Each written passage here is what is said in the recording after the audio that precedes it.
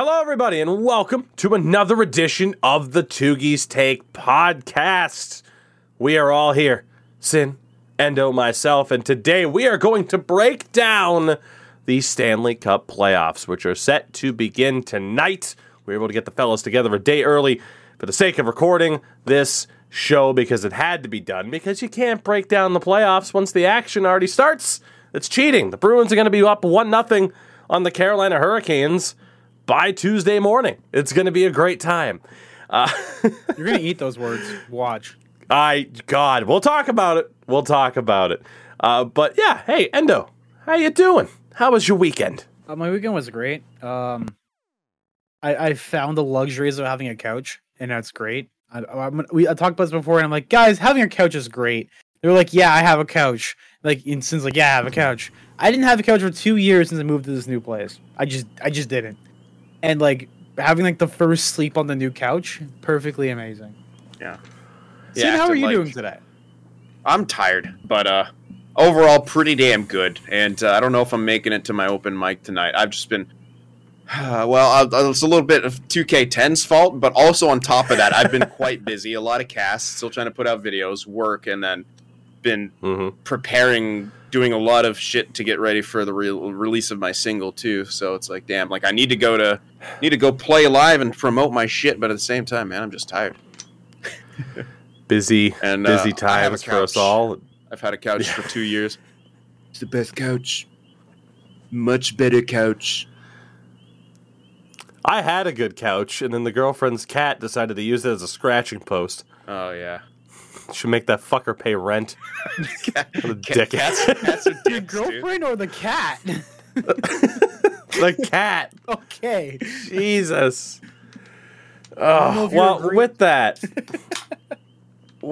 we will pretty much get down to business on today's show. Like I said, we are going to exclusively be talking about the Stanley Cup playoffs, with the exception of mentioning our lovely sponsor, of course, at Manscaped. You can use code Toogie at checkout for 20% off your order and free worldwide shipping when you use the code Toogie at manscaped.com. Get yourself some circular deodorant, shampoo, conditioner, every tool you need to shave your face, to take care of ear and nose hairs. Shave your sack. Do what you gotta do. So high quality. Manscaped. You didn't take it out of the tube this time, so we're making progress. Oh, you know what? For those not watching on the video portion. Don't Leave it in the tube. That's like liquid gold. It's not even a liquid. It's an in-between. How do you describe deodorant? Is it a liquid or a solid? It's absolutely a solid. But what if it But melts? it's squishy. Fucking, you can say, is gold a solid? Potentially. But what if it melts? Is this water pollen a solid? What if it melts? What if it melts, though? But how many assists? Code Toogie at checkout, manscaped.com. We thank them very, very much. Guys, first and foremost, how goddamn weird is it that the Stanley Cup playoffs are starting tonight? Weird. Yeah. It's, kind of bizarre after the way the last couple of years have gone. I mean, this year's flown by, but, we've been also so used to, I don't know, just different. Yeah, I don't know. It's interesting. With everything we've gone through with, the bubble and...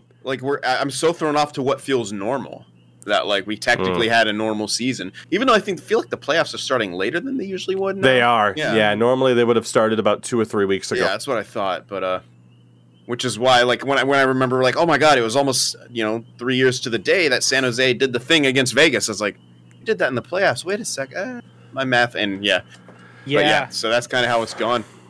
But interesting, and I'm excited. There's so many things that have flown under the radar, that we've kind of talked about already, like Tkachuk hitting 100 points, and who else? It was point per game. I was looking at this list of point per game players that no one fucking knows was point per game because there's so many interesting stories. And now I can't remember the name, but it was someone who had 82 points or something and was just completely, I don't think you heard about him once this year. Now I can't remember the goddamn name. So this little segue was Matt useless. Duchene. No, we talked about Duchene. Toogie to the rescue. Let's see, around 82 points. Sam Reinhart in Florida, Yeah. Tarasenko, Elias Lindholm, Tarasenko was Crosby, Gensel. Yeah. Philip Forsberg had 84 points in 69 games for Nashville. Victor Hedman was over point per game, as was Cale Makar as defenseman, but they were totally overshadowed by Roman Josi. Kevin Fiala had 85 points in 82 games. Again, like, no one cares about Fiala. I mean, not all right. I don't mean it like that, but you know what I mean? Like, the media don't give a fuck. Yep. They weren't talking about Kevin Fiala.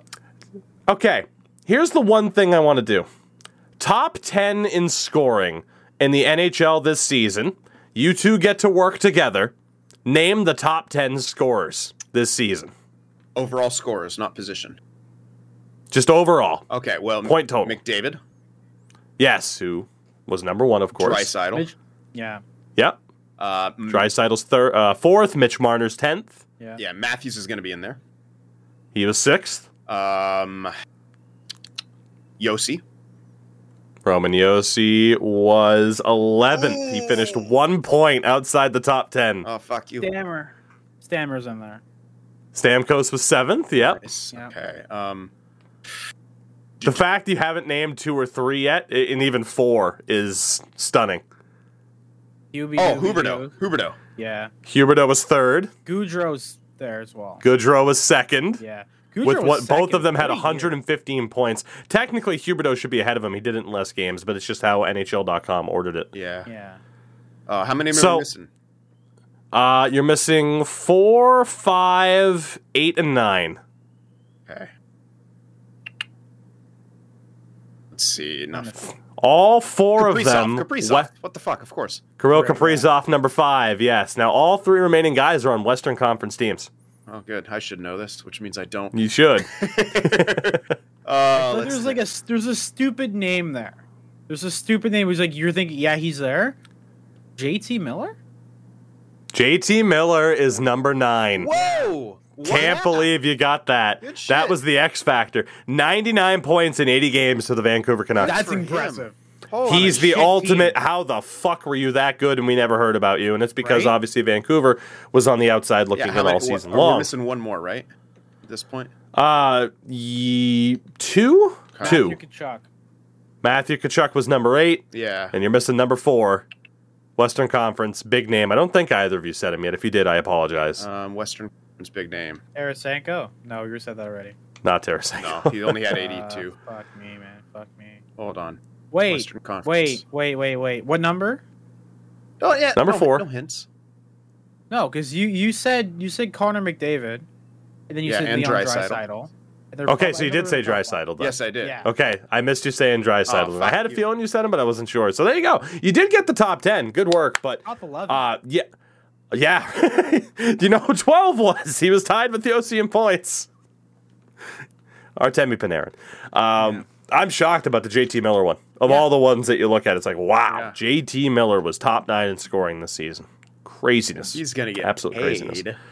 Oh, yeah. Yes. Now the one I think he has 1 year left on his deal, Oh yeah, that's right. Yeah, they didn't have anyone and else that's with 1 year. maybe because- why they're trying to move him. Oh, he But was gonna get Sell paid. fucking high on JT Miller right now. Like you should sell high if you're Vancouver. Yeah. Yeah, he has 1 year left at 5.25. Sell 5.25. high. Holy. Holy. Oh, fortunately for JT Miller, this isn't a contract year. He'd get $9 million plus at this rate. Yeah. Good lord. The one thing I actually was going to do that we didn't, in terms of updated player awards, though, like we know that, Connor McDavid led the league in points, Matthews led it and got the Rocket Richard in goals. But I think in terms of like our updated predictions, they're probably all still the same, right? Like Roman Josi getting the Norris. Yeah. Shesterkin probably the best and the weirdly- favorite. A lot of the analytics community disagree with Yossi, or at least Jay Fresh completely disagrees with Yossi getting the Norris, which is You know interesting. what's funny to is me. I didn't see that, but I wouldn't be surprised if it was like for defensive purposes. Yeah, I always considered granted I haven't watched a lot of Nashville, but I always considered Yost to be pretty solid on defensive end of things. At least more so than what I think of Makar, but perhaps Makar's development has just been that good over the last couple of years. When I saw him mostly as a rookie, I guess, when we played against like the Sharks in the playoffs and then that follow-up year, his defensive game, the potential was there, but it hadn't quite developed yet. I mean, fuck, if he's developed it, then maybe. And I don't know. I'm not keeping as close to tabs on Twitter, obviously, so I'm not seeing as much of the analytics stuff. But And life is much better because of it. Oh, yeah. Fucking hell, I wish I could get off Twitter, honestly. God. Yeah, I'm looking at his info for Yossi, and it is that his defense isn't amazing. It's not god-awful. It's not like Tyson Barrie level when Barrie led all defensemen in points. What was it, last year or the year before? Yeah. So... in terms of the updated awards, I mean, it is the first show of the month. Normally we do that. I don't really see much of a need to do so. I think It's pretty playoff much... time, baby. We don't care. I don't know if anybody... I don't know if anybody made this like drastic push from April 1st to May 1st to really change much about it. And we already kind of changed it. I was like all aboard for Yossi to get the Norris over Makar, but we'll see if that happens. Fair enough. So let's start in the Western Conference. We're going to go series by series, kind of give our general thoughts and who we think will walk away as the winner of each individual matchup. We will start off the number 1 seeded Colorado Avalanche against the Nashville Predators. Colorado, probably the biggest favorite in any opening round matchup. I mean, obviously you're talking about a team that, again, bolstered by McKinnon, Rantanen, Nazem Kadri, all over a point per game this year. Andrei Burakovsky had 60 points. Cale Makar was over a point a game as a defenseman. Devon Taves had 57 points in 66 games playing with Makar, which is insanity. Again, it was, 2 second-round picks they used to get him from the Islanders because the Islanders kind of ran out of cap space. It's a rough one. And then Darcy Kemper in goal, who rocked a .921 save percentage in 57 games. Against Nashville.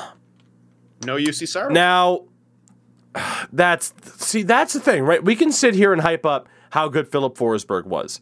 Matt Duchene, 86 points in 78 games with 43 goals. Best season of Matt Duchene's career. Roman Josi finished with 96 points in 80 games. I really wanted him to get to 100, but just absurd. And then you get to the goaltending. David Rittich, 17 games played with an .886 save percentage. Connor Ingram, 3 games played at the NHL level with an .879 because Juuse Saros is out presumably for 4 to 6 weeks with that high ankle sprain. It's going to take a miracle. Like, really, Ingram or Rittich's going to have to come in and play God tier. And then even when Saros comes back, if you had someone that did that, like, do you even go back to Saros if you have a goaltender playing hot? Like, Nashville's in such a fucked position. I can't see them getting out of this. Max they win is 1 game, honestly, against this Colorado team, unless Colorado completely shits the bed. But I don't see that happening. Like, without Saros, like, you're relying on a what if. We know Saros has a good chance to go on a run with the rest of that supporting cast. Hell yeah, but even with league average goaltending, Nashville doesn't win. But with what they have on numbers right there, they'd get blown out. Colorado averaged 3.79 goals for per game. Nashville was over a 3 as well, but again, you're without UC Saros. Endo, how do you see this series going? Short. 5 games at most. At most. They could maybe pull it to a 6, but I just don't think they're going to be able to do it without Saros. I just don't think so. If this series goes 6 games, should the Predators win by default? It has to be said. Pity points. Pity. I mean, put a banner. I don't think they should. I think more or less Colorado loses if this goes to 6 games. I think that's how I would look at it. Like, Colorado loses. Like, you have to be able to beat this team, rest the fuck up, and hope like hell the next, like, Minnesota and the Blues beat the shit out of each other, which they likely should, because that's a tight-ass matchup. If you're Colorado, you need to finish this off in 4 or 5. Stay focused and rest up and study your next opponent. Exactly. You nailed it. Colorado has no excuse to not make at least the Western Conference Finals. Yeah. You should take care of Nashville pretty quickly, and you should be able, I would say, in 6 games or so, finish off a Minnesota or St. Louis team that are going to go through a more difficult series than you are in round 1. Anything short of a Western Conference Finals appearance for Colorado is a complete disaster of a season. Yep. And a complete waste of their potential. Absolutely. So are we all going, say, Colorado in 5, maybe give Nashville a game at best? That's kind of what it seems like. Yeah, I'd say that's a good consensus. Yep. Yeah. Colorado in 5.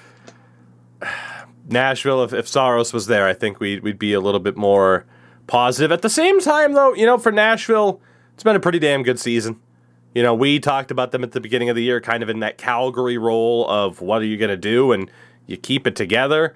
I mean, even without the likes of, say, Victor Arvidsson now, and good things happen, but yeah, it's not looking pretty, but it is the playoffs. Anything can happen. It's just we have to go with what we think is most likely to happen. Which brings us to our second matchup, Minnesota against St. Louis, in what could be the most physical matchup of the first round, and that's saying something.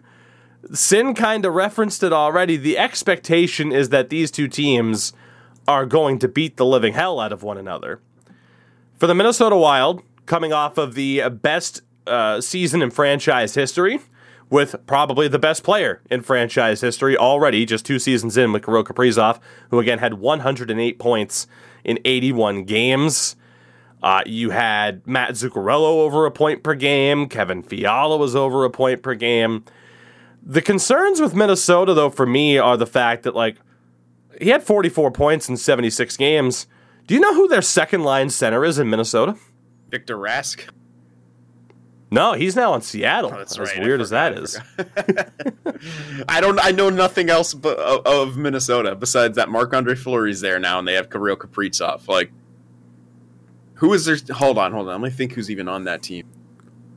I would be shocked if either of you got this. 2C Minnesota. Is it a rookie? No, 29 years old. Sure is not a rookie. Formerly of the Nashville Predators, and the Pittsburgh Penguins. It's his first season in Minnesota. Again, 44 points in 76 games, his best season to date. His previous high, well, let's see, back in 2018-19, he had 4 points in 55 games with Nashville. What the fuck? We will go with Frederick Gaudreau as their 2C. He's their 2C. Oh, fuck. 3C, Joel Eriksson-Ek, who had 49 points in 77 games, and then fourth-line center for the Helvets, Tyson Jost. Oh, yeah, Colorado got rid of Jost. Yeah, so, it makes me wonder, it makes me question a little bit, potentially, secondary scoring, but they did have 6 forwards, I do believe. Yeah, 6 forwards who hit at least 23 goals or more. So at the same time... Those are strong then, huh? Yeah, so I mean, it's Kaprizov, Hartman, Zuccarello. Yeah, Ryan Hartman, 65 points in 82 games, they're 1C. Fiala, Gaudreau, Matt Boldy, who had 39 points in 47 games. He might have won the Calder if he played the full season. Greenway, Eriksson-Ek, and Marcus Foligno. Marcus Foligno, 23 goals, 42 points. And then Nick Delorier, Tyson Jost, Brandon Duhaime on the fourth line. Yeah, here's the thing, though. What does St. Louis have? And we'll compare that directly. So the St. Louis Blues... I'm seeing a shit ton of toughness around that Minnesota lineup, and one line that can outskill anyone that St. Louis has, to my knowledge. So the Blues had an NHL high 9 20-goal scorers on the season, which is insanity. That is actually insane. Top line, Saad, O'Reilly, Perron. None of who finished with over 60 points on the year, though, despite all hitting at least 20 goals. Very weird. You're going to see that line out there against Kaprizov so often, though. O'Reilly and Saad. Especially O'Reilly. Yeah. Second line is Bushnevich, Robert Thomas, and Tarasenko. Lowest point total was Bushnevich with 76. So that's their big skill, high point line.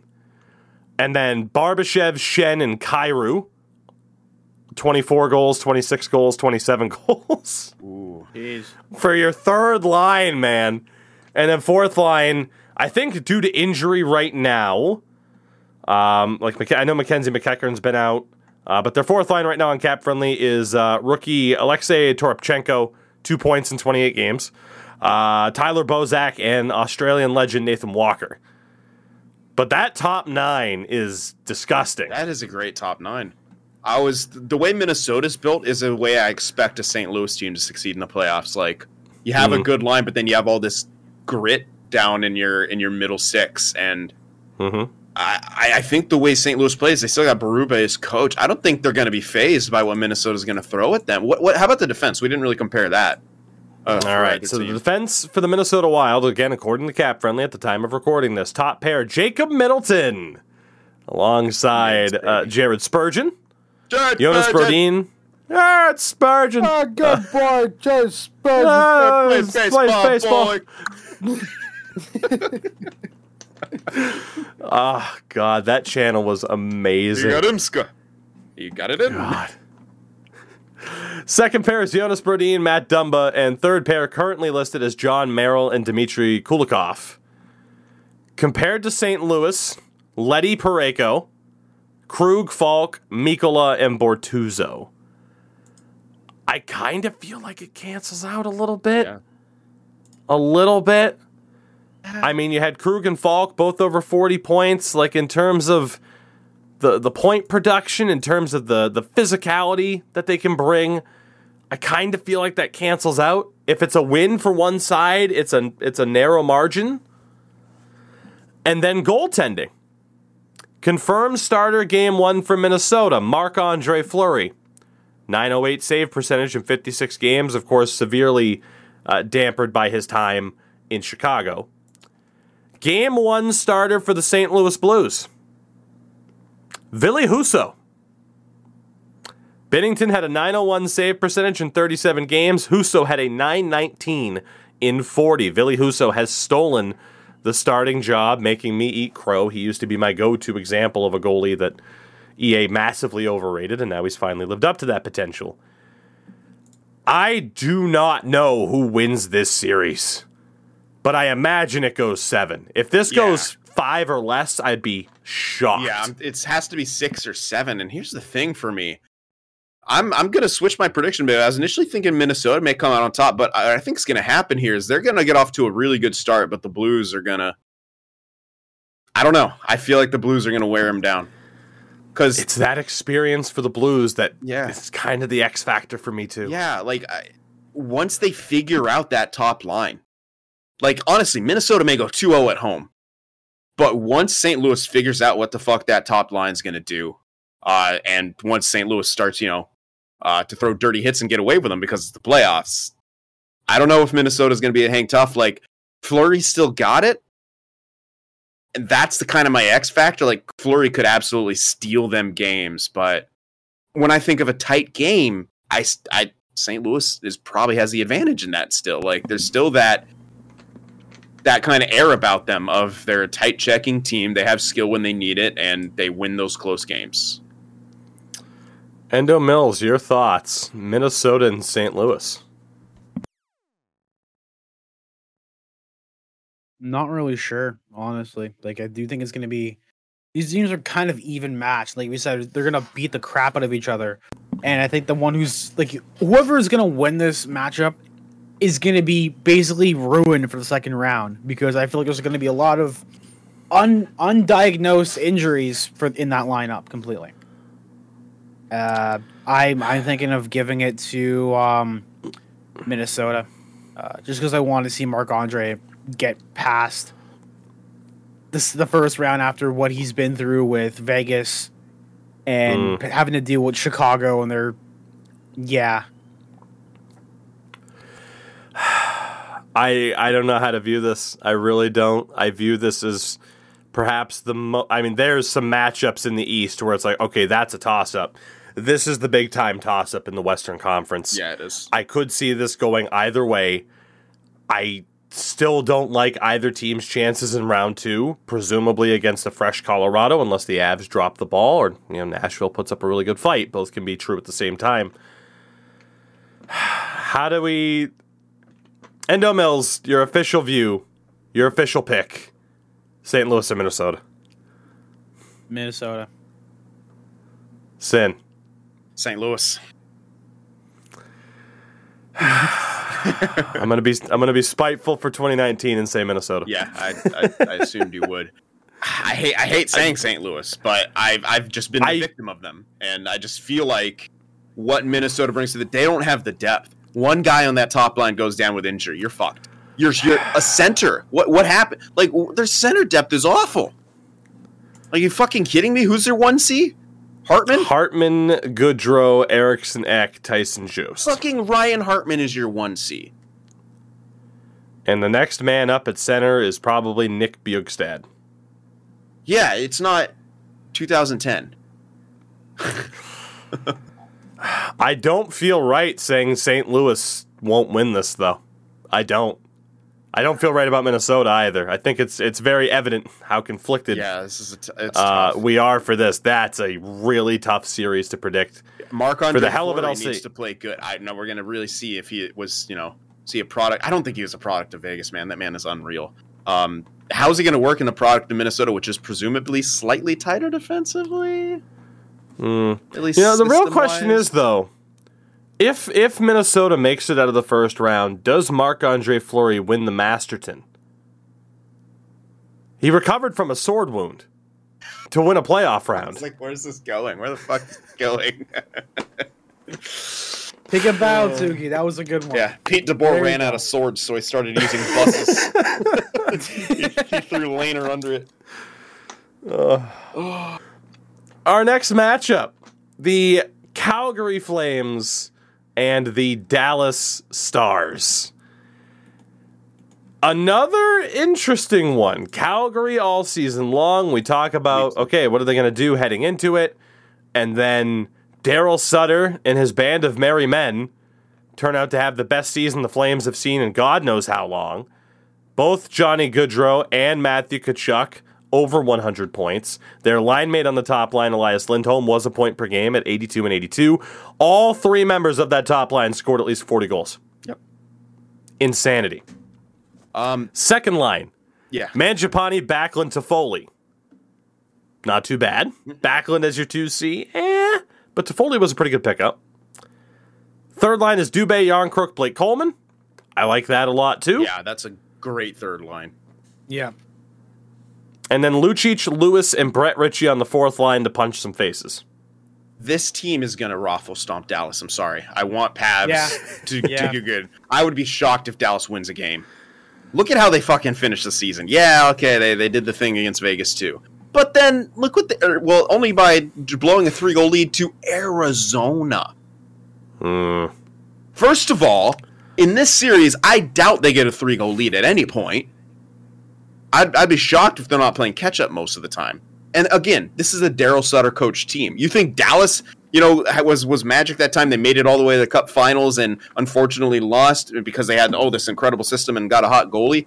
Think of the kind of system that Daryl Sutter runs. Now add in all the skill, and now we no longer have to question, will that work? It worked across the entire regular season, and in the playoffs here, man. I honestly, it's Calgary in 4 or 5, and it needs it should be at least. I don't know. I just don't. Dallas is a one-line team, and that line is not very good by comparatively to everyone else. Compared to Calgary, they do outperform Dallas's top line. Dallas's top line, Robertson, 79 points in 74 games with 41 goals. Love him. Roope Hintz, 72 points in 80 games with 37 goals. And the ageless wonder, Joe Pavelski, career-high 81 points in 82 games. But it is a fantastic line. But as I said, every single member of Calgary's top line scored 40 goals. Yeah. Just on another level, at least heading into the playoffs. The rest of Dallas's forward lines, Ben, Sagan, Gurianov. Any guesses on how many points Ben and Sagan put up this year? 55. Under for both of them. Wow. Holy shit. Jamie Benn, 46 points in 82 games. Woof. Sagan with 49 and 81. Woof. How is that possible? Both of them making at least $9.5 million a season. Well, also, by the way. Rick Bowness is a horrible coach, clearly, because that should not happen. Yeah, that's another factor. As magical of a run as they did go on, has he kind of gone past his expiration date? Denis Guryanov's the third member of that second line. He had 31 points in 73 games. Their third line, franchise channel legend for me, Joel Kiviranta, 7 points in 56 games with 1 goal. Radek Faksa, 19 points in 77 games, and Luke Glendening, 16 points in 82. And a fourth line of Michael Raffl, 16 points, Vlad Nemesnikov, 30 points, and Alex Radulov, 22 points with 4 goals in 71 games. Your fourth line is outperforming your third line. Correct. Radulov. I honestly, that's the thing with Dallas is that you almost forgot Ben, Seguin, and Radulov existed. And that's what, they could be X factors, but also, why aren't they performing in this system? Why aren't they performing on this team? They're making so much money.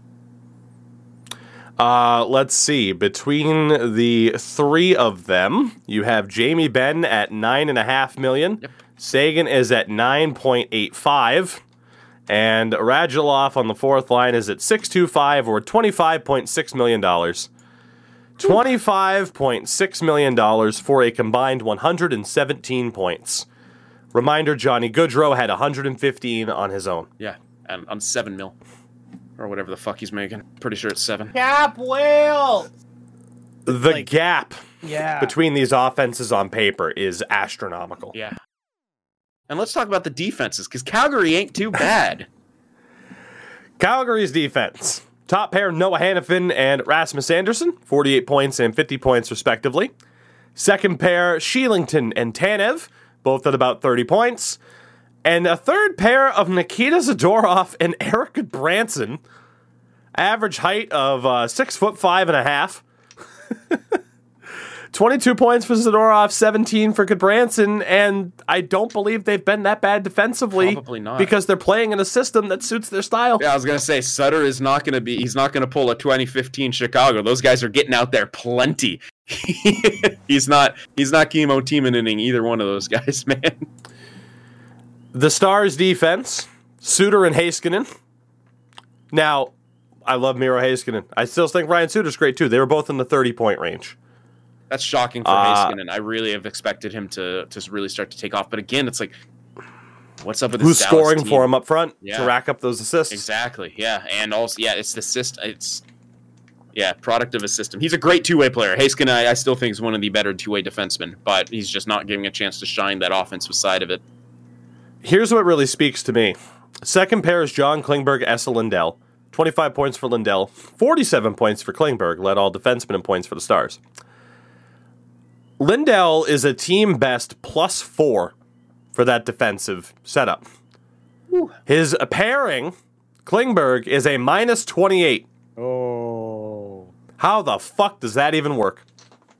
You see the play coming through, and then you hop onto the bench immediately when you see the puck swinging that He's doing the Be a Pro thing. That's what I do. Yeah, Like, the shit, Be a Pro on man thing. the other way. Get off. Get off. Oh, fuck it. I do that. I do that shit in beer league. I don't My want. teammates I don't hate want me for bad. that. I don't want bad line defense. Their third pair is currently listed as 20-year-old Thomas Harley Thomas, 4 points in 34 games, and former Ducks legend Yanni Hakanpää, who had 12 points in 80 games So- as a defenseman. They're likely to shorten With, the bench at some point. Yeah, I mean, they have Andre Sekera and Joel Hanley as other defensive options. And the goaltending who's the? Oh yeah, it's Ottinger. It's Ottinger. Yeah, he had a 9.14 in 48 games. It's Wedgwood behind him because Holtby is hurt. The other side is Jacob Markstrom, obviously, with a 9.22. Calgary is better on paper. Yeah, they should everywhere. stomp their fucking yard on paper. Like this should. Not be close. They're in Colorado territory. It Yeah. should be done within 5 at the latest. Yeah, they're absolutely. And I would say I'm still gonna stick with it. I'll be shocked if Dallas wins a game. I love Pavs. I fucking love the guy. This team ain't it. They got to get a new coach. Completely agree. It's the magic of the playoffs. Like, hey, I'm not sitting here saying there's no chance, 0% that Nashville could beat Colorado. They could. Yeah. Dallas could beat Calgary. It's not a bet you take unless you have fucking free money to burn. You put a $5 to win $250. Go ahead. But let's be honest. If your life depended on it, you're not betting on the Dallas Stars in this. And that's kind of how we're viewing it. I go Calgary in 5. Endo? Yeah, I agree. I agree. I don't see. I like these next matchups that we're going to be talking about. They seem one-sided as fuck. I'm going to be very honest with you guys. They seem very one-sided, and I think it's definitely going to be Calgary going through this one. Yeah, I'm going to say 4, Calgary if 4. not 5. Yeah, 4 if not 5. It's going to be a very short series. I'm saying 4, and I will be disappointed if a Daryl Sutter-led Calgary team with the amount of skill that they have does not sweep a team like Dallas, who's looked so lackluster, who blew a 3-goal fucking lead to Arizona at a time when they could have clinched. They could have knocked Vegas the fuck out. They took their foot off the gas. You can't do that. You can't do it. Kids, you don't do that. Our final Western Conference matchup, the Edmonton Oilers and the Los Angeles Kings. Now, we all know the kind of narrative that we're looking for here. It's for the Oilers to stop blowing it all the time. And they have been better under Jay Woodcroft. Imagine that. You get a head coach who isn't completely cooked, and they don't hold back your team. Imagine that. The Oilers, top line, Vander Kane, Connor McDavid, Jesse Puljujarvi. Vander Kane with 39 points in 43 games as an Oiler. It was never a question as to whether or not he was talented on the ice. It's everything off the ice with that guy. McDavid, of course, led the NHL in points with 123. Puljujarvi only 36 points in 65 games, but he really is kind of that defensive specialist that allows McDavid and Evander Kane now to just go. And he play drives. He really does play drive. If you look at his analytics, he's a really good play driver, and it's very odd that Edmonton media is like shitting all over the guy. Yeah, I don't understand it. But I mean, I guess because the points matter, you know? Well, maybe if they watched the games, like they tell everyone else. use to. your eyes. Use your Eye eyes, test. You dumb fucks. Stop looking at the box score. Use what Their God second gave you, those 2 beautiful eyes. Analytics, I only need the eyes that God gave me. Thanks, Wayne. You see, because they're in Edmonton. Their second line, Zach Hyman, Leon Draisaitl. I guess that got Endo. He's drinking, so I mean, it doesn't take much of Fair this. enough. Zach Hyman, Leon Draisaitl, Kyler Yamamoto for their second line. Again, 110 points for Draisaitl. Hyman had 54, Yamamoto with 41. But kind of not quite the same thing that Puljujarvi does, but But then their depth, I'm not entirely sold. Warren Fogle with 26 points. Nugent Hopkins had 50 and 63, because Nuge is still really good and really underrated. Yep. And then Derek Ryan with 22 points and 75. And then a fourth line of Derek Brassard, Ryan McLeod, and Zach Kassian, who would have been all of them in the 20 to 30 point range.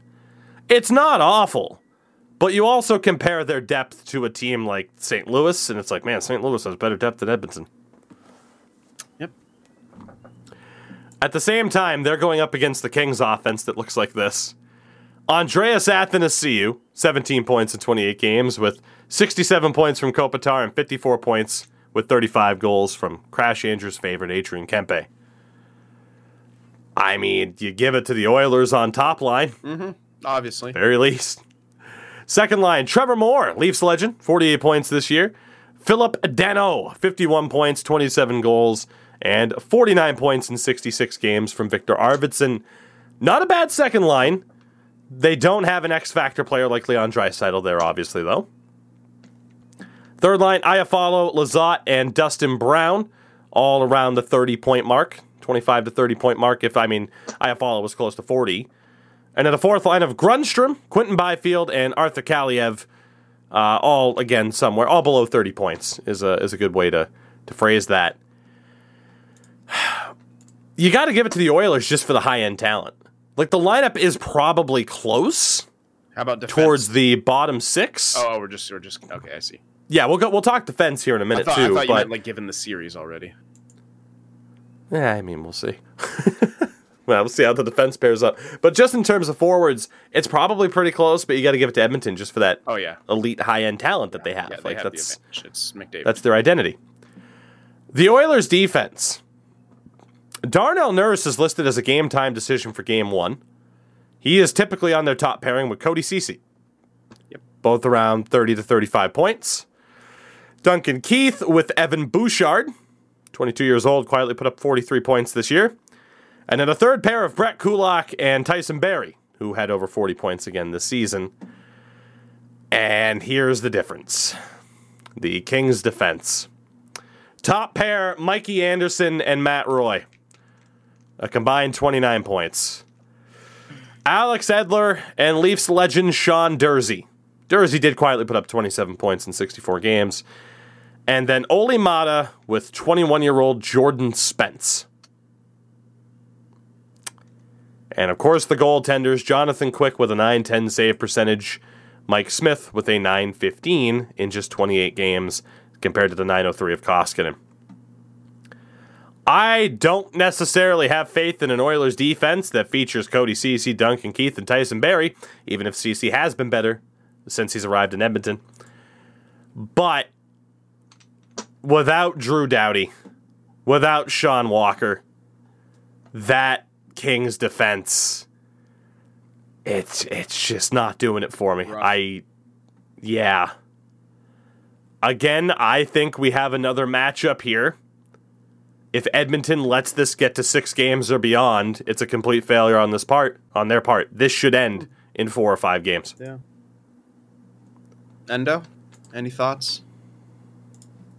Any prayers? Okay, I have a thought. This is going to 7. And LA wins. Ooh. Oh. Spicy as hell. Blow up I'm the sorry. system. Okay. Here's why. It's the playoffs. They're going to be hooking and dragging all over McDavid, and the refs ain't going to call shit. You got a point there. You try to get that elite Edmonton power play out there, you're going to see that maybe 2 times a game, maybe 3 if you're lucky. Here's what I compare it to. You think back to 2015 when the Sharks played Edmonton. And Edmonton was this young upstart team who supposedly had trash defense and trash depth. Yet their depth stepped up and their defense stepped up, and they beat the Sharks. And they actually went. I think they went almost 7 against the Ducks in the next round. I think LA is going to do this in 7, and I don't know why. It's a gut feeling. I want to see Connor McDavid in that second round. I want to see him getting back. It's just my only X factor. Mike Smith. How's he going to hold up? Is he going to do Mike Smith things and carry that terrible defense? If so, then I think you guys are going to be right. But I'm going to stick with my gut and say Kings in 7. Which is I know it's weird, but it's the thing is though, man, you bring about a very good point that is not just relevant to this series. You know, you could question if you want potentially some of Calgary's depth. How much can a Blake Coleman, Dylan Dubé, and Calle Yarncroke line step up if Dallas is able to get away with doing what you mentioned to McDavid to the likes of Calgary's top line? Same thing for Nashville and Colorado. I think you really do have to look at the depth. I'm still going with Edmonton. You should. That's a smart play. I'm going with my weird gut decision. I don't think you're totally off base. I don't think you are. We'll move over to the Eastern Conference side of the bracket. We'll start off the Florida Panthers and the Washington Capitals. Do we have any thoughts before I talk about these teams in terms of how they're constructed? All I know is Jumbo's on Florida, and I want him to go all the way. That's my main thought. But here's the thing: Capitals as a wild card too kind of shocks me. The East is so stacked. Like all these matchups are going to just be closer. Just in general. So when I think of the Caps, anyway, let's go over those lineups because I want to know what the Caps have. I kind of have a good idea of how stacked Florida is. It's kind of how stacked I get in my franchise modes. But let's see. And then I get bounced first round because Sim. There you go. Florida Panthers, Carter Verhaeghe, Alex Barkov, and Anthony Duclair as a top line. Barkov, 88 points in 67 games. Both Verhaeghe and Duclair in the 50s. 115 points from Jonathan Huberdeau with Sam Bennett and Claude Giroux on the Florida Panthers. Of course, Bennett around the 50-point mark, Giroux in the mid-60s. Mason Marchment, Leafs legend, 47 points in 54 games. Outrageous. Alongside rookie Anton Lundell, 44 points in 65 games. Talk about getting no respect this season. And Sam Reinhart had 82 points in 78 games. He's on the frickin' third line. Fourth line, the grit line, Lomberg, Luosterainen, and Patrick Hornqvist. Thornton not factored in as an everyday player at the moment. Don't care. The forwards for the Caps. Ovechkin, who may or may not have a shoulder or collarbone injury after that incident in the past week. Yeah. With Evgeny Kuznetsov and Connor Sherry. Ovi had 90 points, Kuznetsov on 78 and 79, and Sherry had 43? 71 games? Second line, Marcus Johansson, Nick Backstrom, Tom Wilson. Wilson led that line with 52 points in 78 games. Third line of Anthony Mantha, 23 points in 37 games. Again, you notice kind of the injuries and how roughed up they've been this season. Lars Eller and TJ Oshie, only 44 games played for Oshie, but 25 points. And then Johan Larsson, who was acquired at the deadline from the Coyotes, 21 points in 43 games. Nick Dowd and Garnet Hathaway. There's no denying there's skill in this Washington lineup. There's toughness. There's good defensive options in this forward core alone for Washington. But does Florida do it better? Yeah, the way this matchup kind of goes, Florida plays a really wide open style. That's where people's biggest questions about Florida are coming in. They play this very almost rush centric style, and it's very wide open, but they have the skill to pull it off and oftentimes speed to kind of get back. Capitals, can they capitalize on that? Can they slow that down? Maybe. Here's the thing, though. Their big grit piece is not going to get away with much. Tom Wilson is just on everyone's shit list. The first thing he does something questionable, he's probably going to get suspended for a game. So, that's not a big X factor for Caps. But if he takes a big, star out and injures them, that becomes a bigger X factor. So I don't know. I feel like Florida should win, but I think this is going to go to 6 no matter what. I mean, depends on how severe that Ovi injury is. But I think, I'd say Florida in 6, and I haven't even heard the defense yet. But Ekblad's going to be out, isn't he? That's the X factor, perhaps, for the Caps. Ekblad is listed on their lineup, but, and actually, let me get the official word, because I just saw UC Saros confirmed out for the first 2 games, at least, for Nashville. The word with Aaron Ekblad is that he is likely good to go, but he is coming off of an injury. And that's the big issue. He's missed a good amount of time now. I worry about Wilson coming in on him on the forecheck, man, and because he's had concussion issues. He'll be alongside Mackenzie Weegar, which is a fantastic top pairing. Forsling and Radko Gudas, which is also pretty solid, and then Ben Sherratt and Brandon Montour. Montour quietly had 37 points this year. Washington's defense, Martin Fehervari, who is 22 years old, alongside John Carlson. Another quiet season, 71 points in 78 games. Not getting the attention he deserves still as an offensive defenseman. I don't get no respect. Dmitry Orlov, Nick Jensen, Trevor Van Riemsdyk, and Justin Schultz. I think the defense it's in the favor of Florida so long as Ekblad's 100%. And that's a big question mark right now. Yeah. And then in goal, question mark of his own, Sergei Bobrovsky, what a .913 save percentage this season for Florida. Not to mention a .908 for Spencer Knight behind him. Against Vitek Vanacek, presumably the starter, who only had a .908 save percentage. Where's Samsonov for the Caps? Samsonov had an .896. He's listed as the backup on Cap Friendly. Wow, he didn't Seattle take him and then trade him back, or was that Vanacek? Vanacek. Okay. That was Vanacek, and I guess it's a good thing the Caps did that because holy shit. Yeah, dude, considering their wild card too, that could have been they could have missed without Vanacek, man.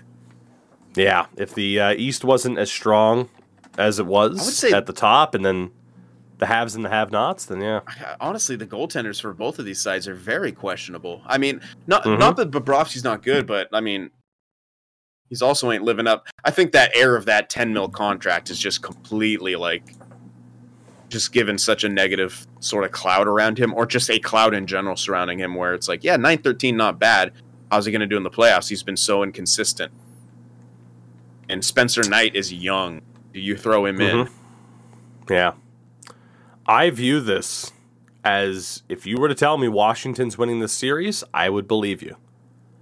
You know, I look at how that team's constructed. People have been calling for their downfall, yet they still hang around.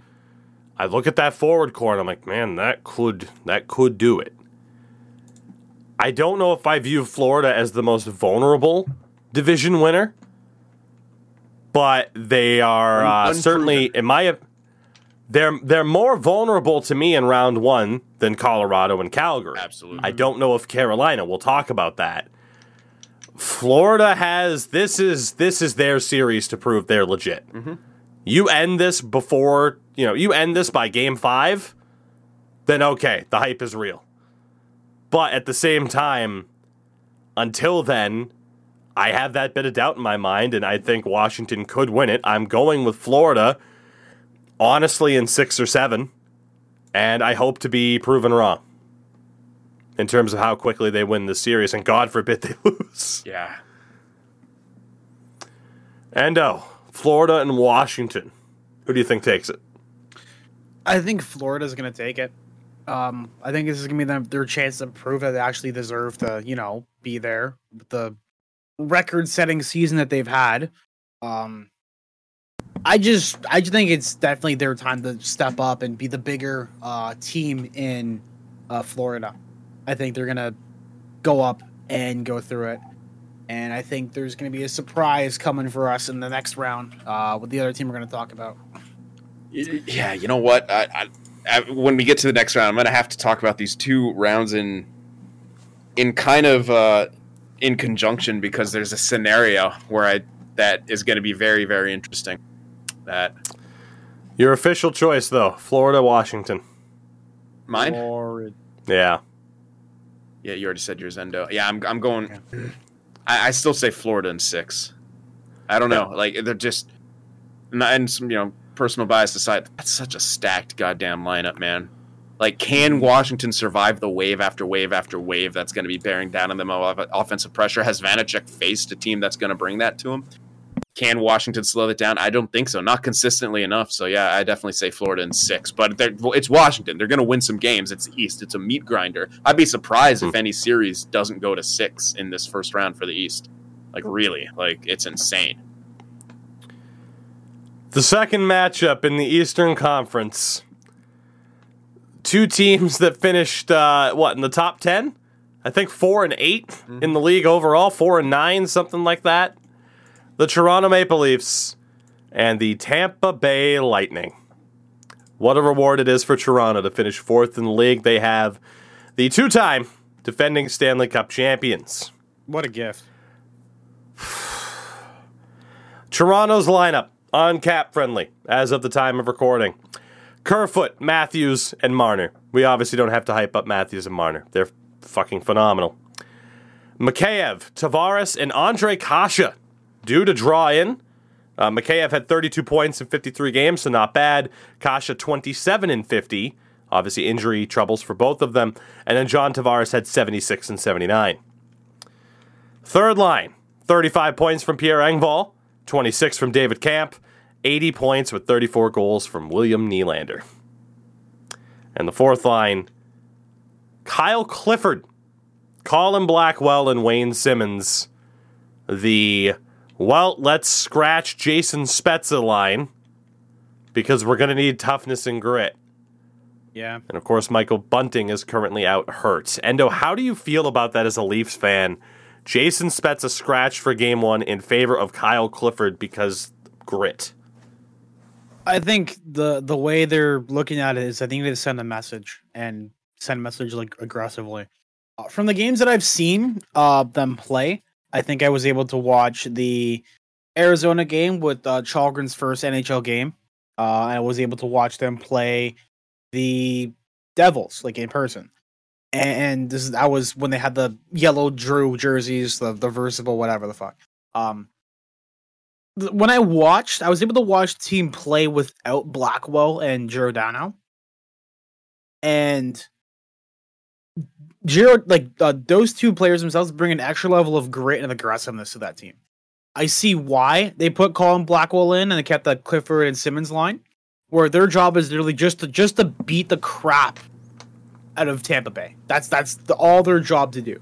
Because when Wayne Simmons is out there, he looks kind of out of place when he skates. That's something that I've noticed and that Paulina's noticed as well. We both went to the game. And I think just getting there to just be tough. I mean, then again, you look at the stats. Like, Simmons only has 16 points in 72 games. 20 points for Blackwell in 58. And then Clifford's got 4 and 25. You're not expecting this team to go out there and score goals. You're not expecting that line to go score goals. You're expecting them to hunker down, play as defensive as you can, and hit people. That's literally their job. If they can do that, then I'll be fine with Jason Spezza not playing in the game 1. We'll see what happens game 2. If they lose game 2, they're going to have to change it up. Because once you go down one game in the series, especially Tampa Bay, back-to-back champions, you're going to want to change something up a little bit. Hope we can get Bunting back in to go back on the first line. But right now, this is what we got. Tampa's offense. Palat, Stamkos, Kucherov. Kucherov had 69 points in 47 games. Nice. Hagel, Sorelli, Point. Killorn, Colton, Nick Paul. Maroon, Belmar, Perry. Belmar. Advantage Tampa. Yeah. I'm sorry. Up and down the lineup, I have way more confidence in their overall depth. I'm sorry, but you're trusting right now the likes of Alex Kerfoot, Ilya Mikheyev, and Andre Kasha in your top 6. When Tampa has, again, Palat, Stamkos, Kucherov, Point. I got to give the advantage to Tampa there. And certainly the pressure is on Matthews, and especially Mitch Marner, to be able to find that offensive scoring touch, because I just can't view Toronto as having the edge on paper in that regard, son. Yeah. Now, if you add that in there as well, I think this is postseason, but I think if Mitch Marner does not get it started, I think there's going to be more fingers pointing towards him, and I think there might be a trade. The fact you're even having to bring this up shows a lot of the mindset for a lot of Leafs fans. Honestly, heading into this, they're already waiting down there. They're waiting down there at the arena right now with pitchforks looking for Marner's head. It's been a talking point for a while that Marner does not show up in the playoffs. But last year he also had the highest shots on net in the whole entire team. So it's just him not finishing. That's what it's been. He's been putting it on. He's putting effort in there, but just getting the puck in the net postseason, hasn't found it yet. So I'll actually throw to you first. Your thoughts on the offensive comparison? I think it's a bit closer than you maybe are giving the Leafs credit for. I think it's close, okay. But I can't give the Leafs the nod. No, yeah, you can't. I don't think you can give them the nod, but I think it's much closer. This isn't the same Tampa depth as we saw the last 2 years. They went all in twice. They succeeded twice. They're a bit thinner. That being said, their 3 seed, probably for the majority of the reason, is they're missing Kucherov for some time. It's a tough one, but yeah, again, Toronto's still there. Hey, okay, cool. You got all this skill. What are you going to do with it? Tampa's already shown us they'll do what they need to do. They're going to have guys down that lineup probably step up. Will Toronto? They're going to have to show us. The defense for the Leafs: Morgan Rielly, Ilya Lyubushkin, Jake Muzzin, and TJ Brody, Giordano, and Liljegren, with Justin Hall apparently out of the lineup and Rasmus Sandin still hurt. For Tampa, Hedman and Ruda, McDonough and Chernak, Sergachev, and Cal Foote. Who do you give the edge to in this one in terms of the defense? And is Victor Hedman the one that tips it into Tampa's favor, perhaps just a bit? Probably a bit, but that's probably more even than their forwards are. Yeah. At least on paper, Toronto looks better now. It all depends on their defensive scheme and how their forwards actually help in that regard. So we'll see. But they've still done a lot of lead blowing this year, and Oh, you telling me? Yeah. So, and you know, Tampa can come back, and then you have to face fucking Vasilevsky, dude. And that was going to bring me to the goaltenders. A .914 save percentage in 49 games for Jack Campbell. A .917 for Vasilevsky. But the bottom line is, Vasi has proven that he can get it done in the playoffs. Sin, I will throw to you first because Endo's the main event on this with his team being involved. How do you see this series going between Toronto and Tampa? Yeah, so it's tough. This is so tough. Honestly, I really think it goes 6 or 7. I honestly want to say it's for sure going 7, but I'd never ever underestimate Toronto's fucking ability to blow shit. It should go to 7. These two teams are so fucking good. They're so good, man, and it's a shame that they have to play each other in the first round. But that's the way shit's set up right now. Here's my thing where I want to tie into the first one. If Toronto somehow make it by this, if Tampa just doesn't have the magic anymore, and Toronto makes it through this, that second round matchup between them as Florida is going to be the most fun fucking playoff hockey you will ever see. Ever see. No defense needed. I know. It's going to be exciting as shit. I don't know who wins that because we're not even going to talk about it. If Capitals by some miracle beat Florida and, Toronto beats Tampa, Toronto's guaranteed to make the conference finals at that point. I think they would beat Capitals, but that doesn't matter at this point. Yeah, I think it has to kind of go 7, and I would love to give the edge to Toronto to make it out. I really don't know who to choose though. It's tough. If I got to stick with my gut, I say Tampa Bay beats them because Vasilevsky. If it gets to that game 7, Vasilevsky's shutting you out.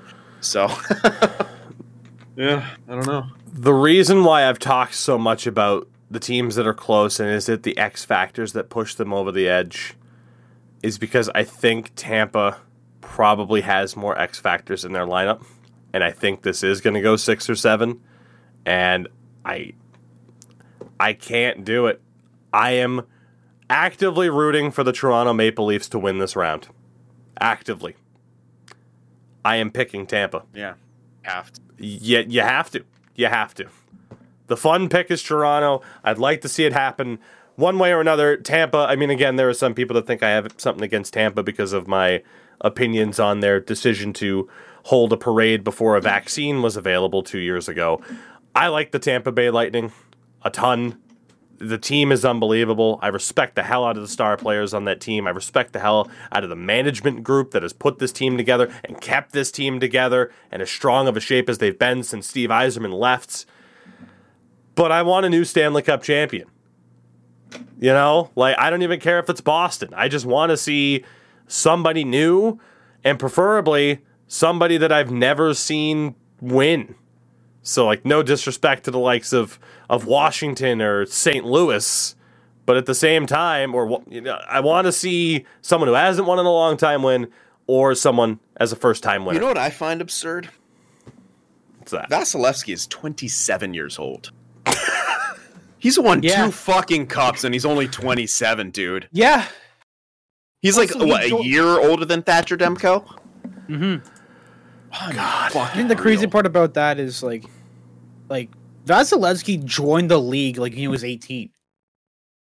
Well, he was drafted first round, wasn't he? I remember he came in for relief for Bishop once in the playoffs. He was a first round pick, 19th overall, 10 years ago this year. Mm-hmm. Fucking worth it. Yeah. Very rarely I'll say it's worth to take a goalie in the first round, but if you're Marc-Andre Fleury, Andrei Vasilevsky, 100% worth it. Endo Mills, I said you were the main event. I want your honest opinion as a Leafs fan on how you think this is going to go. It's been a pessimistic season for you, and a matchup like this does not really help, I'm sure. How you feeling? All right, so everyone's been waiting a year, basically, of hockey for me to have my final take, because the whole entire year I've been saying, yeah, we're going to make the playoffs, whatever, but what are we going to do at the first round? God has given me, or whatever being, the hockey god has given me the worst opportunity ever. All right, you want to talk your shit? All right, go up against the back-to-back champions. Have fun. Deal with it. Whatever. See ya. Do not pass go and do not click $200. And Is that 200 Canadian dollars? I'm just trying to figure out if I got to break out I got to break out a tenner out of my wallet or what. it's like 150. Fucking conversion rates, man. They get you every time. That's why I work with Canadians, so I can save a little bit. Yeah, I can make a little bit. I can make a little bit more. Oh, God. It's great. Man, I don't know where this is gonna go. I think it's gonna be like a one team in one or one team in the other. Because I don't think it's gonna be. I think Leafs in 7, Tampa Bay in 6. And the reason why I say that is because this fucking team loves to they love playing from behind and catching up. That's the one thing that I love that they love to do. And so give them the perfect opportunity. Take them to Game 7 again, because they fucking love Game 7. How many Game 7s have we had so far the past 5 years? One too many. My God. Don't even check the number. Fuck you. Don't check the number. Don't check the number. I know it's the last 5 years is 4. It's 4 of them. It's ridiculous. Oh my God. And you know what's great about this? They can't disappoint me on my birthday this year because they play on the 12th and the 14th. They can't disappoint me on my birthday again. That was the worst birthday present ever. When we blew it, get the popcorn, boys. When we fucking blew it against the Bruins, and James Reimer was absolutely shit that one game when Nazem Kadri finally put the puck in the net. Yeah, that's right. He finally did his job. And just absolutely. This is something that's been in my heart for 7 years. Let's say 9 years since that happened? Whatever? Yeah. Okay. We're good. We're cool. Leafs in 7, Lightning in 6. Cut, print, put it on a fucking shirt. There we go. The Leafs seasons, by the way, obviously 2012-13 Game 7 loss to the Bruins. 2017 6 to the Caps. 2018 7 to the Bruins. 2019 7 to the Bruins. 2020 technically Game 7 to the Blue Jackets. It was a best of 5 and they lost in 5. And then last year Game 7 to the Habs. They've had one series. The lucky number. They've had one series in the past decade not go to 7, and it still went 6. Wow. Life is pain. I hope 2 weeks from now we're sitting here talking about the Toronto Maple Leafs in round 2. I genuinely do. I do. I won't homer it either. I'm just letting you guys know. If we do it, I'm not going to be like, yeah, we fucking did it. No, I'm going to be like, yeah, we fucking did it. About fucking time. Woo, yeah. You say that now, but I guarantee you say that now, I guarantee you when they make it out of that first round, dude. I was like, when the Sharks made it to the Cup, I was like, I was like, oh, you made it to the Cup. Make it all the way there. I know. That's different. But here's the thing. We also, 10 to 15 years, Endo, 10 to 15 years of what you're going through right now, and is what I went through with the Sharks. Before we made I will say this. You will have that moment of fanboying out like a small child again. Yeah. Then you'll come back to reality. Then in record time, oh, fuck, but we're going to lose in round 2. Yeah. We're not making out of round 2, that's for sure. Are you kidding me? You kidding me? The only way we make it out of round 2 is if we don't play the Panthers. If we were able to clear both of those teams, if we were able to clear Tampa and Florida, God is dead. If we get through both Florida teams and go to the conference final, this is a simulation. We are living NHL 22. Our next matchup. The Carolina Hurricanes and the Boston Bruins. Get Boston. Fucking Boston. God, I hate that fucking Ken Craft video with a guy going, Bruins! Oh, with a stick. I hate that with a fucking passion. The dude in the street. You know exactly what I'm talking about. They post it every fucking year. I do. I don't know if I've ever seen it. I hate it. He's tapping his stick like he's on the fucking 4th line. Shut the fuck up. God, yeah, we'll have to. I'll have to find it. Well, I literally found it already. If you search on YouTube, Bruins guy, literally just Bruins guy. It's the top one. I have been asked on 17 different occasions if that's me. by the way. Bruins guy. It's a short, right? Oh yeah, it's like 17 seconds. Which is perfect because 2013, baby. Woo! Yeah. Look, while Sin laughs his ass off at Bruins guy, there it is. I fucking hate it. I hate it. He's the biggest fucking homer. He's like, with the hat going. I'm like, who are you hyping up? Bruins! Oh! Bruins. You know, boys, I'm thanking you very much for delaying my misery here and my suffering. Let's be honest, the Carolina Hurricanes spanked the Bruins all season long. Yeah. Heading into this matchup, the Hurricanes look like this. Svechnikov, Aho, Jarvis, which is scary. Aho led the team with 81 points in 79 games, though. It's kind of surprising their offense is that spread out. Domi, Trocheck, Teravainen, pretty good. Niederreiter, Stahl, Fost, Martinuk, Kotkaniemi, Martin Necas. It's pretty damn good. Yeah. For the Bruins, Marchand, Bergeron, DeBrusk, Hall, Haula, Pasternak, Frederick Coyle, Smith, Foligno, Nosek, Lazar. I feel like this offensive matchup is close. If you wanted to give the edge to one team over the other, sure. Call me a homer. I feel like it's close. You're a homer. I feel like there's a bit more of You're a gap. a fucking homer. I think there's a bit more of the gap. The thing that does it for me is that Bruins just have more question marks overall. Let me say, the Bruins have 4 60-point getters. The Hurricanes only have 2. And they're both on the top line. Yeah, okay. That is fair. All right, that's fair. Okay, you know what? Yeah, that's okay. All right, it is closer. If it wasn't for Marchand, Bergeron, Pasternak and granted, they're not even a line anymore, but they're still, to me, the X factor in this series are the big three for Boston. I'll make my overall point after we hear all the lineups then, because my overall point will include all the lineups.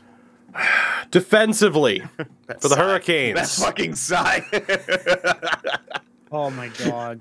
Slavin and D'Angelo, Brady Shea and Brett Pesce, Brendan Smith and Ian Cole.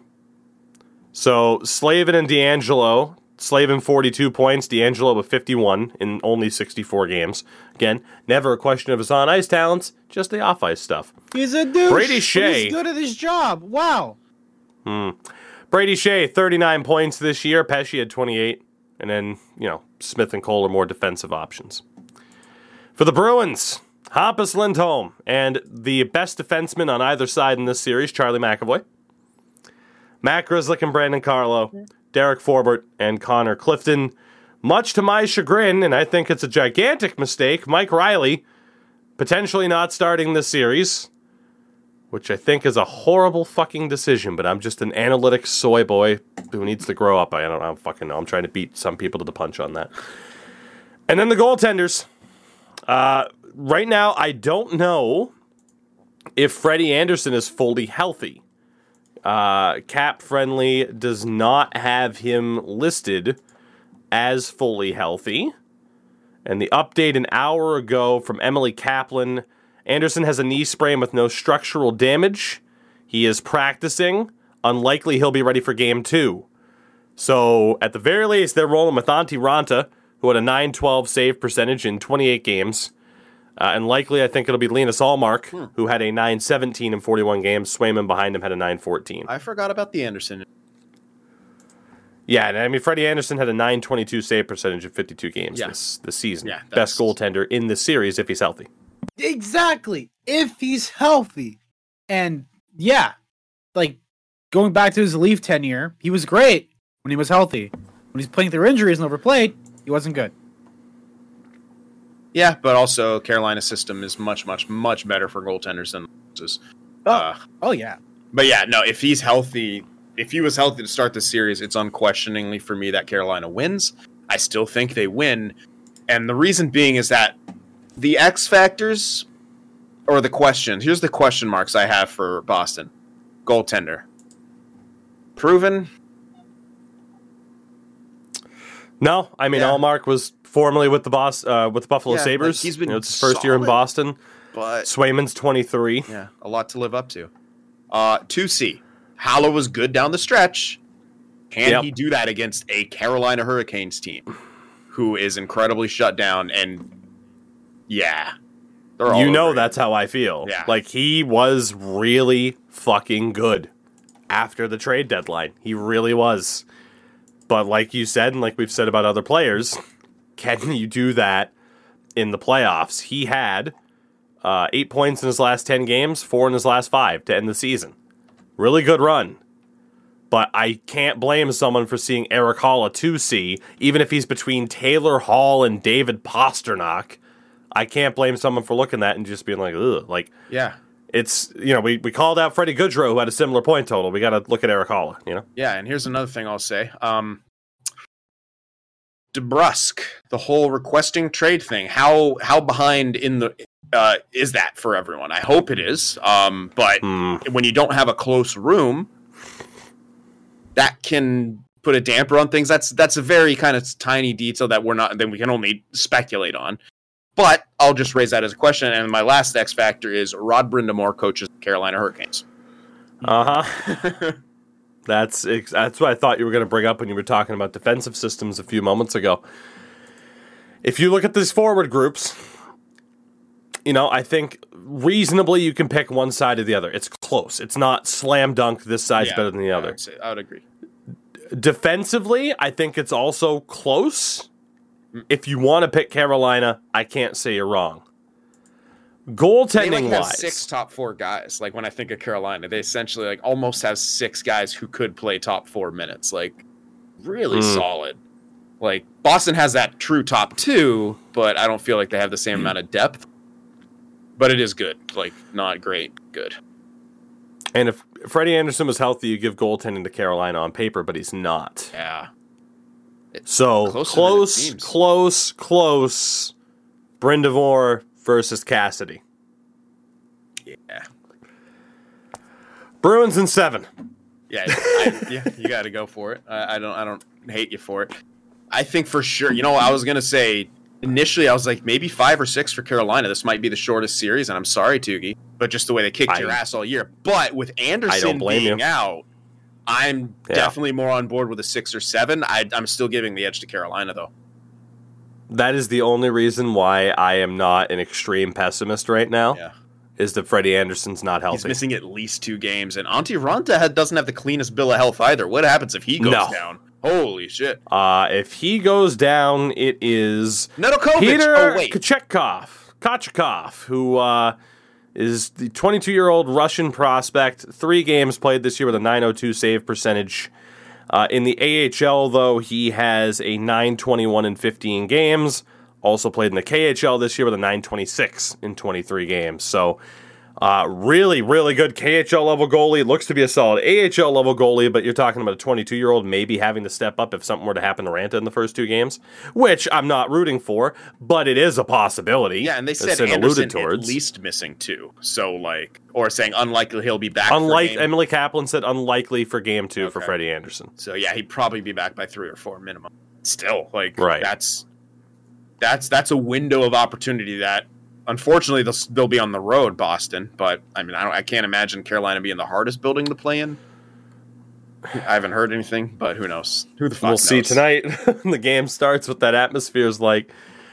If Endo, if you wanted to pick Carolina too, I can't blame you. I don't obviously have the utmost confidence in the Boston pick, but even though it could happen, man, if the Bruins were to lose this in 4 or 5, I'd be super disappointed because I think they're better than that. If you lose to them in 6 or 7, sure, but this should be a long series. Yeah, I agree. The teams are a lot more closer matched than we thought. It's going to come down to basically, I want to say who wants it more, but that's basically what it's going to be. Are Boston going to come back and just power through, or Carolina going to hold off well enough so that way Freddie comes back for at least game 3, because he said he's questionable for game 2. He could be back for game 3, and that's basically what it's going to be. What's going to be for me, and I still think Carolina's going to take it though. Our final head-to-head first round matchup. Or Toogie finds 2 new co-hosts. Yeah. We'll move on.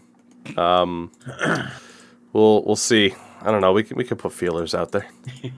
I got some people in mind. we got a short list just in How about Boston Bruins guy? my brother? We'll bring him in. Welcome to the Bruins podcast. Oh. We have a built-in intro song. It's great. Yeah. Our final head-to-head matchup in the opening round: the New York Rangers and the Pittsburgh Penguins. Closest one. You know it might be. In talking about the forwards for the Rangers, Chris Kreider, 52 goals. 52. With Mika Zibanejad, point per game at 81 and 81. And deadline pickup Frank Vatrano, apparently slotting in. He's been a really good pickup for them. He's fit in very, very well. Second line, Panarin, Strome, and Andrew Kopp. Kopp's been amazing, too. That's a really, really good second line. When Artemi Panarin can afford to be on your second line, I think that says it all. Mm-hmm. And then it gets interesting for the Rangers, doesn't it? Mm-hmm. Third line, Lafreniere, 31 points. Philip Hedl with 22. Capo Caco with 18 and 43 games played. And a fourth line of the $3.6 million man, Barclay Goodrow, who had 33 points. Kevin Rooney, who had 12 and 61. And Ryan Reeves. Compare this to the Penguins' offense of Gensel, Crosby, Rust, Heinen, Malkin, Raquel, McGinn, Carter, Kapanen, Boyle, Bluger, Rodriguez. There is no doubt that the overall depth goes to the Pittsburgh Penguins. Absolutely. So heavily. Yeah. It's very even across the board in terms of just firepower and willingness. And I love saying the word grit, but grit. The average age of the Rangers' third line is 21 years old. And you're throwing them into a playoff situation where they have to be the first line of support behind your big six. As opposed to the Penguins that have Brock McGinn, Jeff Carter, and Kasperi Kapanen in that role. Yeah. This is why all season long, Rangers fans, I've said, like, I just can't. Like, I can't have confidence in this team until they win a round. Yeah. I can't. I don't think they do it. I simply don't. Like, I'd be willing to give my prediction now, but let's keep going with the with the numbers lineups here. Yeah. Rangers defense, Adam Fox, Ryan Lindgren. Great pairing. Mm-hmm. Lindgren obviously works very well to let Adam Fox do what he does. 22-year-old K'Andre Miller with Jacob Trouba. And then Patrick Nemeth alongside 20-year-old Braden Schneider. With Justin Braun, apparently, despite being a deadline pickup, projected as a scratch. Nils Lundqvist as well. Should also note scratches for the Rangers like Dryden Hunt, Julian Gauthier, Tyler Mott's hurt. That doesn't really help. Those are and of course, for the Penguins, the defense, Brian Dumoulin and Chris Letang, Marcus Pettersson, John Marino, Mike Matheson, Chad Ruhwedel. Much better. And I should note for the Penguins, too, Jason Zucker is currently not listed in that lineup, but could be. Yeah. Yeah, so I mean, Jesus. And if there were any other examples of like, oh, well, this guy was a depth guy and you missed it, apologies. But obviously, there's a lot of players right now who are trying to get back that might not be 100%. So it's a constantly evolving situation. Yeah. And then the goaltenders. Igor Shesterkin is the biggest X factor of them all for the New York Rangers. .935 save percentage, slam dunk Vezina winner, legitimate Hart candidate this season. Against Tristan Jarry, presumably, because much like Freddie Anderson, heading into the playoffs, not exactly being 100%. It looks like he is going to miss, actually, the start of the playoffs. Potentially game 1 and 2, he could be out for, meaning that Casey DeSmith and his .914 save percentage would be the starter. Is that the opening the Rangers need to get this done, hopefully in quick order? No.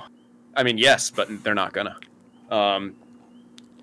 Like, Igor, he could go off, but this Penguins, like, it's still Crosby Malkin's Penguins, man. It still is a Crosby Malkin's Penguins team, and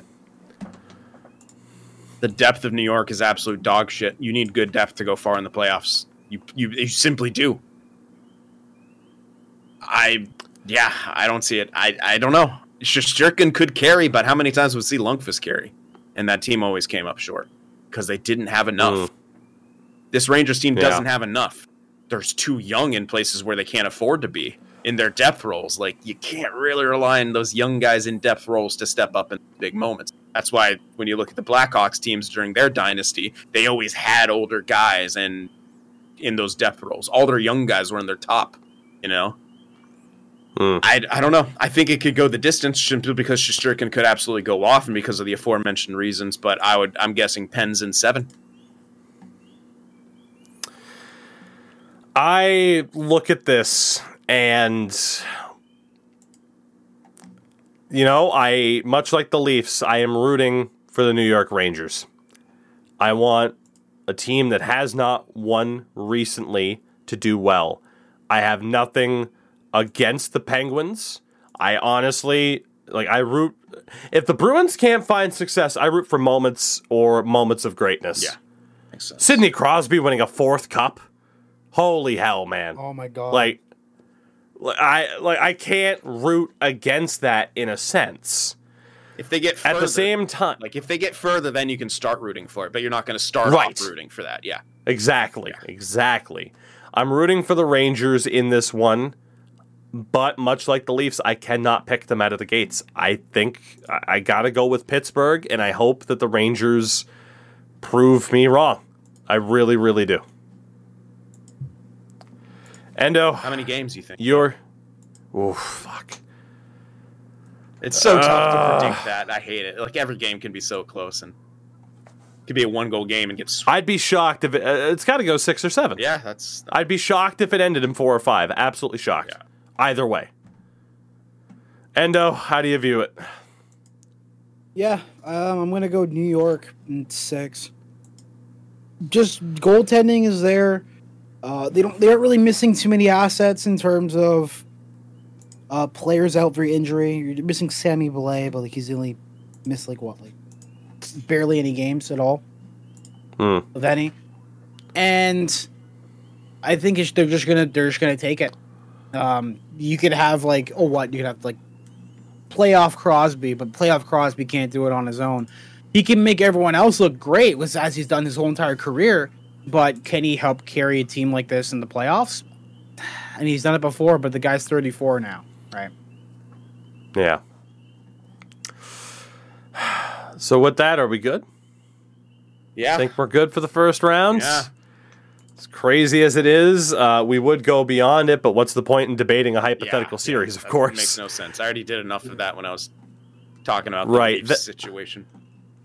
That said, again, it might not be too late by the time this podcast is out. Our bracket challenge, though, is out there and available. A link is on my Twitter. It's also in the comment section of my most recent video on YouTube, which was our 2022 playoff simulation on NHL 22. An interesting winner in that one. You'll have to check that out. So make sure to get involved if you care to.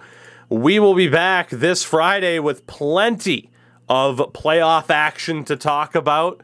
First few games of each series should be in the books, and we'll see how opinions have changed at that point in time in just a few short days, how quickly expectations can be changed. Endo Mills, your thoughts, your opinions, your things going on right now. What are you up to? I make videos for you, and I sometimes stream on Twitch. That's what I do. That's what I've been doing. Actually, I have a question for everyone just listening. If you have any weird games that you suggest for me to play, DM me at Endo Mills, or just post on Twitter or whatever. Let me know what games you obscure games you have that you want me to play. Not even just to watch, just like, oh, here's a game I played. It's kind of cool or whatever. just give me that, because I'm trying to play other stuff besides playing sports games, because I want to enjoy my life, and sports games not really doing it for me right now. So yeah, DM me at Endo Mills on Twitter, and yeah, that's what I want to do. Play games other than sports, except for NHL 2K10. Mm-hmm. The exception. Fucking elite, dude. I love that game.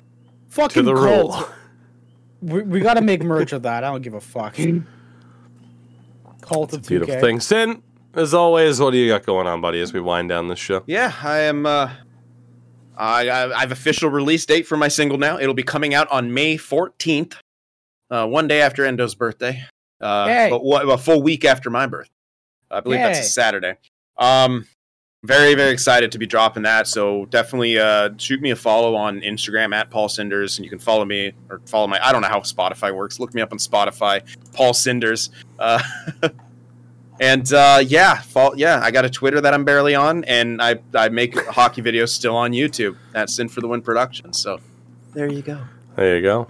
Everybody at 2K24, as I'm sure you know at this point, again, we will be back this Friday. Enjoy some playoff hockey, and we'll see you later on this week.